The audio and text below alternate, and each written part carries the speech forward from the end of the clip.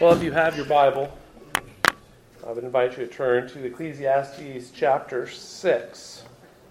Ecclesiastes chapter 6, we're going to be studying this whole chapter together. And I've titled this, The Danger of Materialism Concluded. So we've been looking at, the writer here, Solomon, has been showing us the dangers that are inherent in materialism, and so that's what we're going to be discussing today again. Ecclesiastes chapter 6. There is an evil that I have seen under the sun, and it lies heavy on mankind. A man to whom God gives wealth, possessions, and honor, so that he lacks nothing of all that he desires, yet God does not give him power to enjoy them, but a stranger enjoys them. This is vanity. It is a grievous evil. If a man fathers 100 children and lives many years, so that the days of his years are many, but his soul is not satisfied with life's good things, and he also has no burial, I say that a stillborn child is better off than he. For it comes in vanity and goes in darkness, and in darkness its name is covered. Moreover, it has not seen the sun or known anything, yet it finds rest rather than he. Even though he should live 1,000 years twice over, yet enjoy no good, do not all go to the one place. All the toil of man is for his mouth, yet his appetite is not satisfied. For what advantage has the wise man over the fool? And what does the poor man have who knows how to conduct himself before the living? Better is the sight of the eyes than the wandering of the appetite. This also is vanity and striving after wind. Whatever has come to be has already been named. And it is known what man is, and that he is not able to dispute with one stronger than he. The more words, the more vanity. And what is the advantage to man? For who knows what is good for man while he lives the few days of his vain life, which he passes like a shadow? For who can tell man what will be after him under the sun? What is the value of a human being? The value of a person in the Christian worldview is, and I hope you already know this, and it's been continually established, but the value of a person in the Christian worldview is not determined by the amount of his or her wealth. God does not have more regard for those who are rich, nor does he have more regard for those who are poor. Wealth, or the lack thereof, is not the rubric which determines our value before God. The value of human beings are found in their having been made in the image of God. An illustration of this is found, I think, in the Sabbath principle. You see, men and women are not just worker bees. And what is it that worker bees do? They spend all day, every day of their life, working and serving the queen of the hive. Their value is found in what they make and acquire for the good of the hive.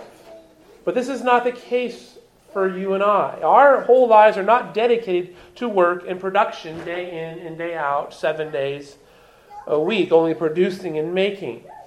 No, we reflect our Creator. The creation pattern that we are called to follow is that 6 days of labor and then 1 day of rest. This pattern was set not because God needed rest. It's not like God needed to slumber, but rather was a pattern for us to follow because it turns out that we do need rest. You see, being made in God's image gives us value. We are different from the rest of creation, and that value is illustrated in part in the Sabbath, which is a gift to mankind, the gift of rest. And so there should be no confusion between wealth and mortal worth. Our value is not found in our acquiring more wealth or in what we produce, though these things can be good, but our value is found in our being image bearers, bearing the image of our Creator. Well, over the course of the past few weeks, we've been looking at worship, we've been looking at wealth. In chapter 5, we were told to guard our way as we come before the Lord. The problem is, of course, that we're so easily distracted by what the world offers. And a person of wealth, Kohelet reminds us, is a man of great worry.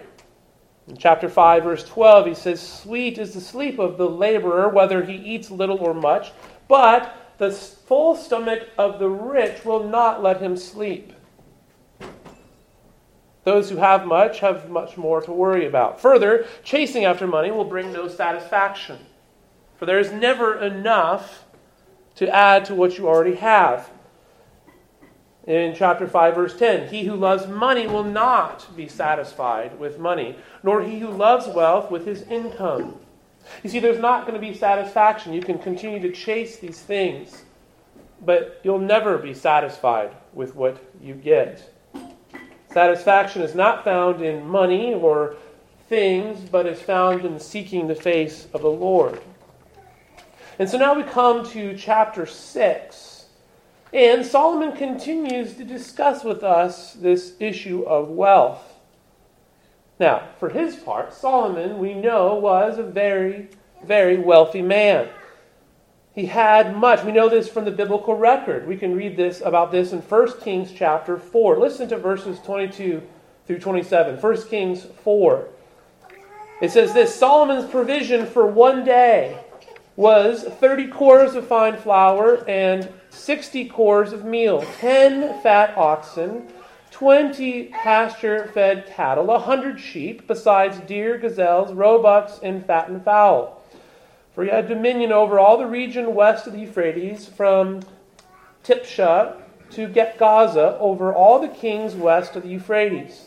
And he had peace on all sides around him. And Judah and Israel lived in safety, from Dan even to Beersheba, every man under his vine and under his fig tree all the days of Solomon. Solomon also had 40,000 stalls of horses for his chariots, 12,000 horsemen. And those officers supplied provisions for King Solomon and for all who came to King Solomon's table, each one in his month. They let nothing be lacking." So Solomon was the wealthiest man of his time. He had all that a person could desire and then some. I mean, imagine this. Solomon's provision for one day was 30 cores of fine flour. A core, by the way, is about 6 bushels or 220 liters. So that's 180 bushels of flour for one day. That's just one day. That's a lot of flour.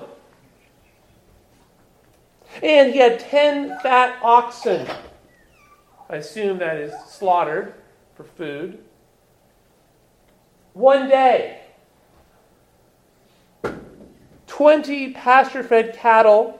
And then he had a variety of other animals for one day. That's a lot of food to feed his household and all of his army and all that he owned and managed.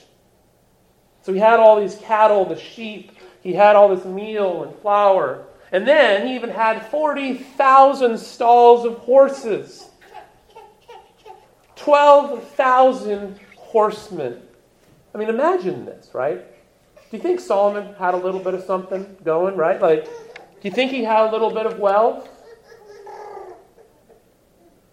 In addition to all of the wealth that he had peace on every side. He ruled the largest area that Israel had ever ruled. He certainly had even more than David had. That, of course, doesn't last long after him. But no one who was attached to his household lacked anything. They took turns every month being at his table. Everybody ate. Everybody had food. Everybody was doing well. Solomon was the richest man, and he shared with all around him. So, if you think about Solomon, who could understand wealth better than him? Who else could understand the dangers of wealth? And so here's what Solomon says here in chapter 6. There is an evil that I have seen under the sun, and it lies heavy on mankind. A man to whom God gives wealth, possessions, and honor, so that he lacks nothing of all he desires. So he's talking about himself, right? I mean, who else can say that God has given so much and lacks nothing? Then he says this, yet God does not give him the power to enjoy them, but a stranger enjoys them. He says, this is a vanity, it is a grievous evil. And so that brings up a question. Why would God give so much blessing and yet not give the power for one to enjoy it? These verses are, Martin Luther had said, was a, quote, description of a rich man who lacked nothing for a good and happy life and yet does not have one. He has all that you could ask for and more. He has what, we think if we just would have more, I could just really enjoy my life, right? If only I had a larger bank account, a newer car, or, whatever, right? 40,000 stalls of horses. Then my life would be so good. Right? And yet, for Solomon, he says, you have all of this, and he still doesn't have a happy life. He still doesn't feel satisfaction.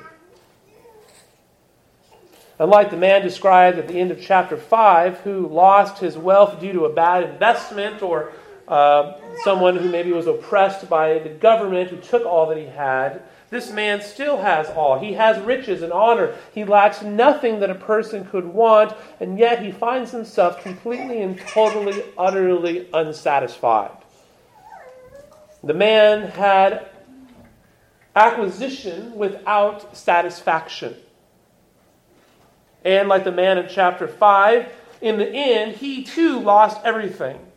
And what he had gained still goes to someone else. Remember in chapter 5, we've seen this one who had all this but then lost it all. Well, ultimately, even the guy who doesn't lose it all ends up losing it all too. Right? What he had gained went to someone else. Now, why is this? Well, we don't really know all the details. What we do know is that our possessions can never bring us lasting joy. The gifts that God gives us, the power to enjoy these gifts, comes separately. This is why having more money can never guarantee that we will find enjoyment. Have you ever found that there's something that you really want? And maybe I just think about my own children sometimes, because they make good illustrations. But even in my own life, there's like that thing, that toy, that widget you want, and you think, my life would just be so much better if I had that thing, right? And then you get it. And then it's awesome for about a day, right? Then you're like, how did I spend the money on this? This wasn't everything I had hoped it would be, right? This isn't satisfying me, right?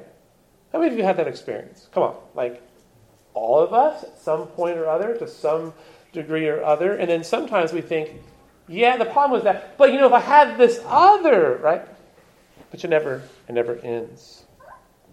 Real joy doesn't come from those things, those widgets, whatever it may be. Real joy comes from the Lord. The fear of the Lord is not just the beginning of knowledge, it is also the source of true satisfaction.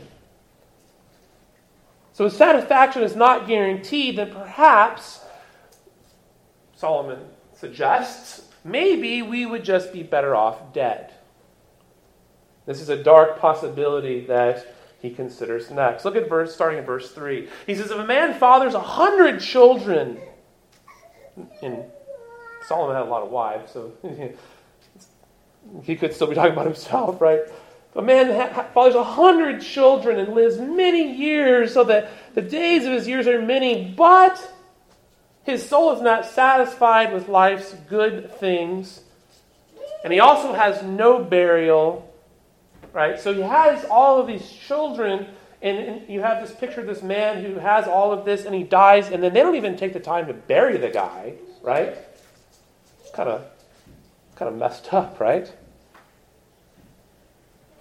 What does he say? He says, I say that a stillborn child is better off than he. Wow. Now, some of you have experienced a stillborn child. That is a very painful thing as a parent to go through. Sarah and I actually went through that about a year before Gracie was born. I can't imagine the idea that somehow that's better. And yet that's what he's saying. He says, for it comes in vanity and goes in darkness. And in darkness its name is covered. Moreover, it has not seen the sun or known anything, yet it finds rest rather than he. So, you have this one who has had all of the, what we would think of as worldly satisfactions, worldly things, children, wealth, acquisition, and yet finding no satisfaction. And he's saying, this one who never had anything, who didn't even get the chance to be born, is better off because they're at least at rest. Why would it be that a stillborn is better off than a man who is dissatisfied with life's things? Here you have this man who had all the world had to offer, riches, 100 children, a long life.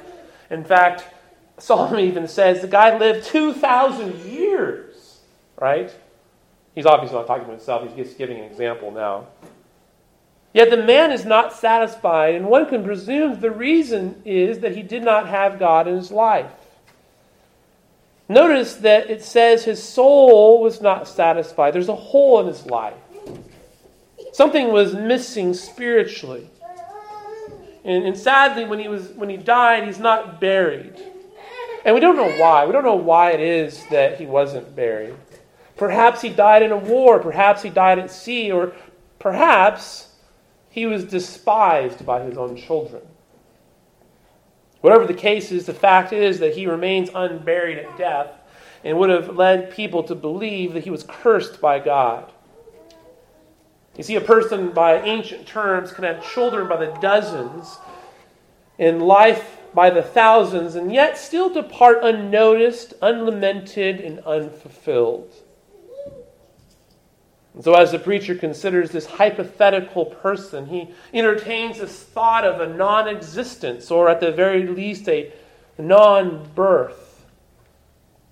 If a person can have all that there is to offer in life and still be unhappy with life, then perhaps, he suggests, he would be better off never having lived. The strange blessedness of the stillborn child.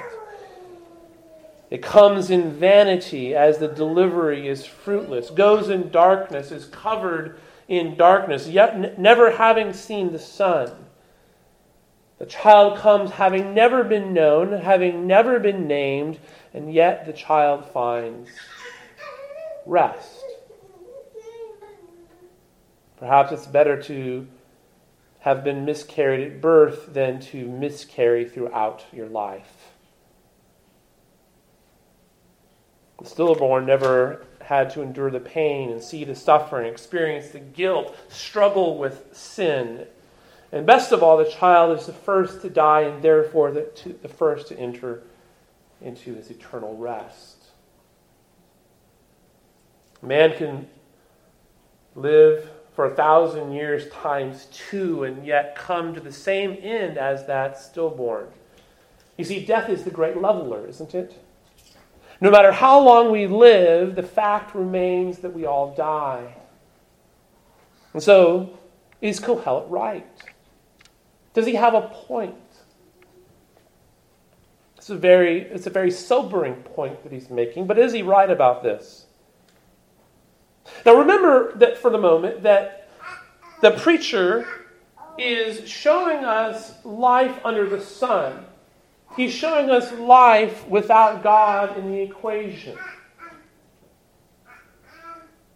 For the man who does not follow after the Lord, it does perhaps seem that having not been born at all is better. This is what life under the sun looks like, right?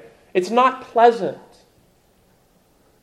You can't really make good sense of it. But we know that there is more to life than just an eventual death, don't we? For there is life after death. You see, we look to the promises of God. Jesus proves this when he rose again from the dead, bringing the light of the resurrection out of the darkness of the grave. When believers are buried, and when they bury their children, it is always in the sure and certain hope of the resurrection which is yet to come for believers. So here's the point.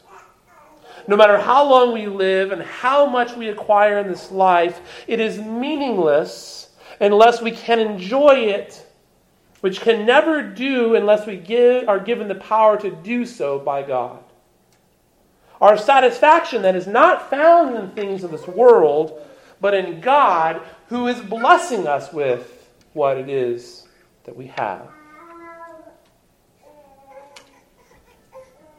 Verse 7. He continues. All the toil of man is for his mouth, and yet his appetite is not satisfied. Then he asks this question in verse 8, for what advantage has the wise man over the fool, and what does the poor man have who knows how to conduct himself before the living? Better is the sight of the eyes than the wandering of the appetite. This also is a vanity and a striving after wind. Well, again, Solomon's dissatisfaction returns. In the first two verses, he had talked about a man who had everything in life except enjoyment of those things. In verses 3 through 6, he argued that we cannot enjoy life. If we cannot enjoy life, then perhaps we would have been better off not ever having been born. Now he wonders if we'll ever be satisfied. He says all of the toil of man is for his mouth. All of that hard work is just so you can consume.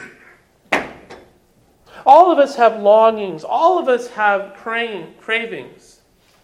And what happens when we feed those cravings? You ever crave like a certain candy bar, and then you eat it, and then you're like, man, I wish I had another one of those. Right? Sometimes you end up because you keep feeding the cravings, right? The problem with feeding cravings is you want more. You crave more. So what's the solution? Well, he says, maybe it's wisdom. Verse 8, for what advantage has the wise man over the fool?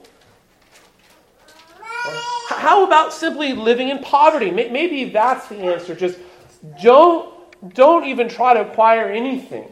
Right? Perhaps poverty is the answer. Perhaps having nothing will take away the urge to have much.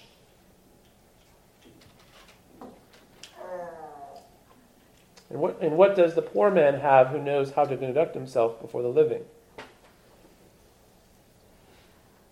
Solomon gives us the solution to the questions posed in verse 8. In verse 9, better is the sight of the eyes than the wandering of the appetite. We think that perhaps we can find satisfaction in everything life has to offer, whether it be food and drink, whether it be music and beauty, whether it be family and friends. And yet, desire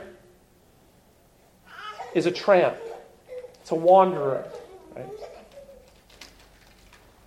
It's like your desires are like this one wandering, never content to stay at home. Desire always wants to be out wandering. This is the picture that Kohelet is painting for us as he talks of the wandering of the appetites. Looking around, wandering, never content, always searching out. This is the wanderlust of the soul. Better to be content with what lies before us than to wander looking for something else. And strangely, he calls this vanity and striving after wind.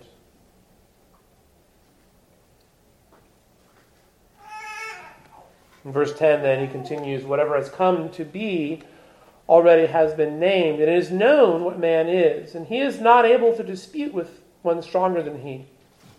The more words, the more vanity, and what is the advantage to man? For who knows what is good for man while he lives the few days of his, and then listen to what he says, his vain life. He's not seeing life in a very good light at this point, is he? Who can tell man what will be after him under the sun? Well, Solomon returns again that there is nothing new under the sun. Life is the same old, and then you die. Isn't that encouraging? Everything has been cataloged. Everything has been categorized. The human condition is what it is since the fall of Adam in the garden. There is nothing to dispute. There is nothing to debate. Solomon is piling on the complaints of the futility of life. That's what he's doing. Here it is. Here's the stark reality. What else is there to say? Everything has been named in accordance with its true character, and this includes man who comes from dust. Humans like to make a name for themselves, but we already possess one. It is a name that signifies weakness in the face of the Almighty Creator God. No one can contend with God. Job found that out, right? You can't contend with God. So what's the point of multiplying words? That's the question. Can we change reality? And so here's the question that Solomon asks. For who knows what is good for man while he lives the few days of his vain life, which he passes like a shadow? Who can tell man what will be after him under the sun? Solomon asks this question. And maybe at first it seems unanswerable, right? You almost get this picture of kind of throwing the hands up in the air. Who knows what's good for man? But we know the answer, don't we? Right? God does. That's the answer. God knows what's good for man. It is God who knows what will be after man. Remember, Solomon is taking us on this journey, investigating life under the sun. And you know what life under the sun without God is? It's depressing. It's the stark reality of life. It's the part of life that you'd rather not deal with. And yet it is, right? But we have the answer. You see, in many ways, this is one of the most depressing sections of Ecclesiastes. It actually makes it hard to teach because you feel like you just kind of leave people depressed if you have to sit there and think, yeah, this is kind of life is like. It stinks, man. I don't really like some parts of life sometimes. This is a depressing section. It also marks the middle of the book. We're halfway there. Remember, chapter 12 is where he finally gets to where he wants us to get to. So we're halfway there. We're in the middle of the book. And what the preacher has discovered is that life without God is meaningless and vain. And that's true. Without God, there really is not a lot of purpose to life, not a lot of point to life. People can't understand. They don't even know who they are. A person can find no satisfaction. It's like that 60s song, right? Can't get no satisfaction.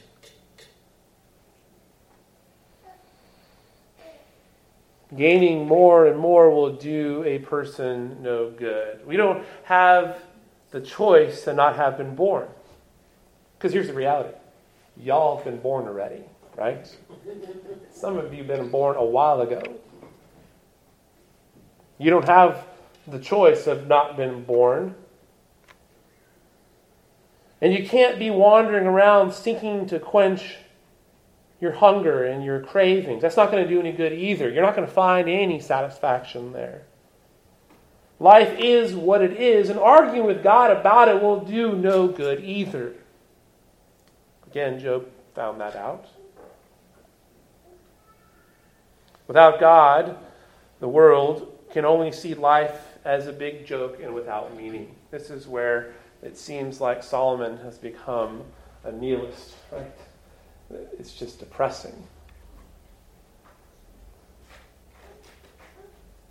Without God, it seems like all of this could be true. But here's the thing, it's not true. When we live our lives worshiping and enjoying our Creator, then all of life has meaning. We don't have to wander around looking for satisfaction. The wanderlust of our soul has been satisfied. The world has nothing to offer to us because that satisfaction does not come with a satisfaction guarantee. But in Christ, we have been made new creatures. We have purpose and value in Him. And we can look at the world and not be consumed by it because our affections are elsewhere. We have a future hope. Jesus said He will prepare a place for us in the presence of His Father. And the way to be blessed, the way to have a happy life is simply to trust and to rest in the Lord Jesus Christ. As I end, I want to read to you from Revelation chapter 21. And the Apostle John writes this, "Then I saw a new heaven and a new earth. For the first heaven and the first earth had passed away, and the sea was no more. And I saw the holy city, New Jerusalem, coming down out of heaven from God, prepared as a bride adorned for her husband.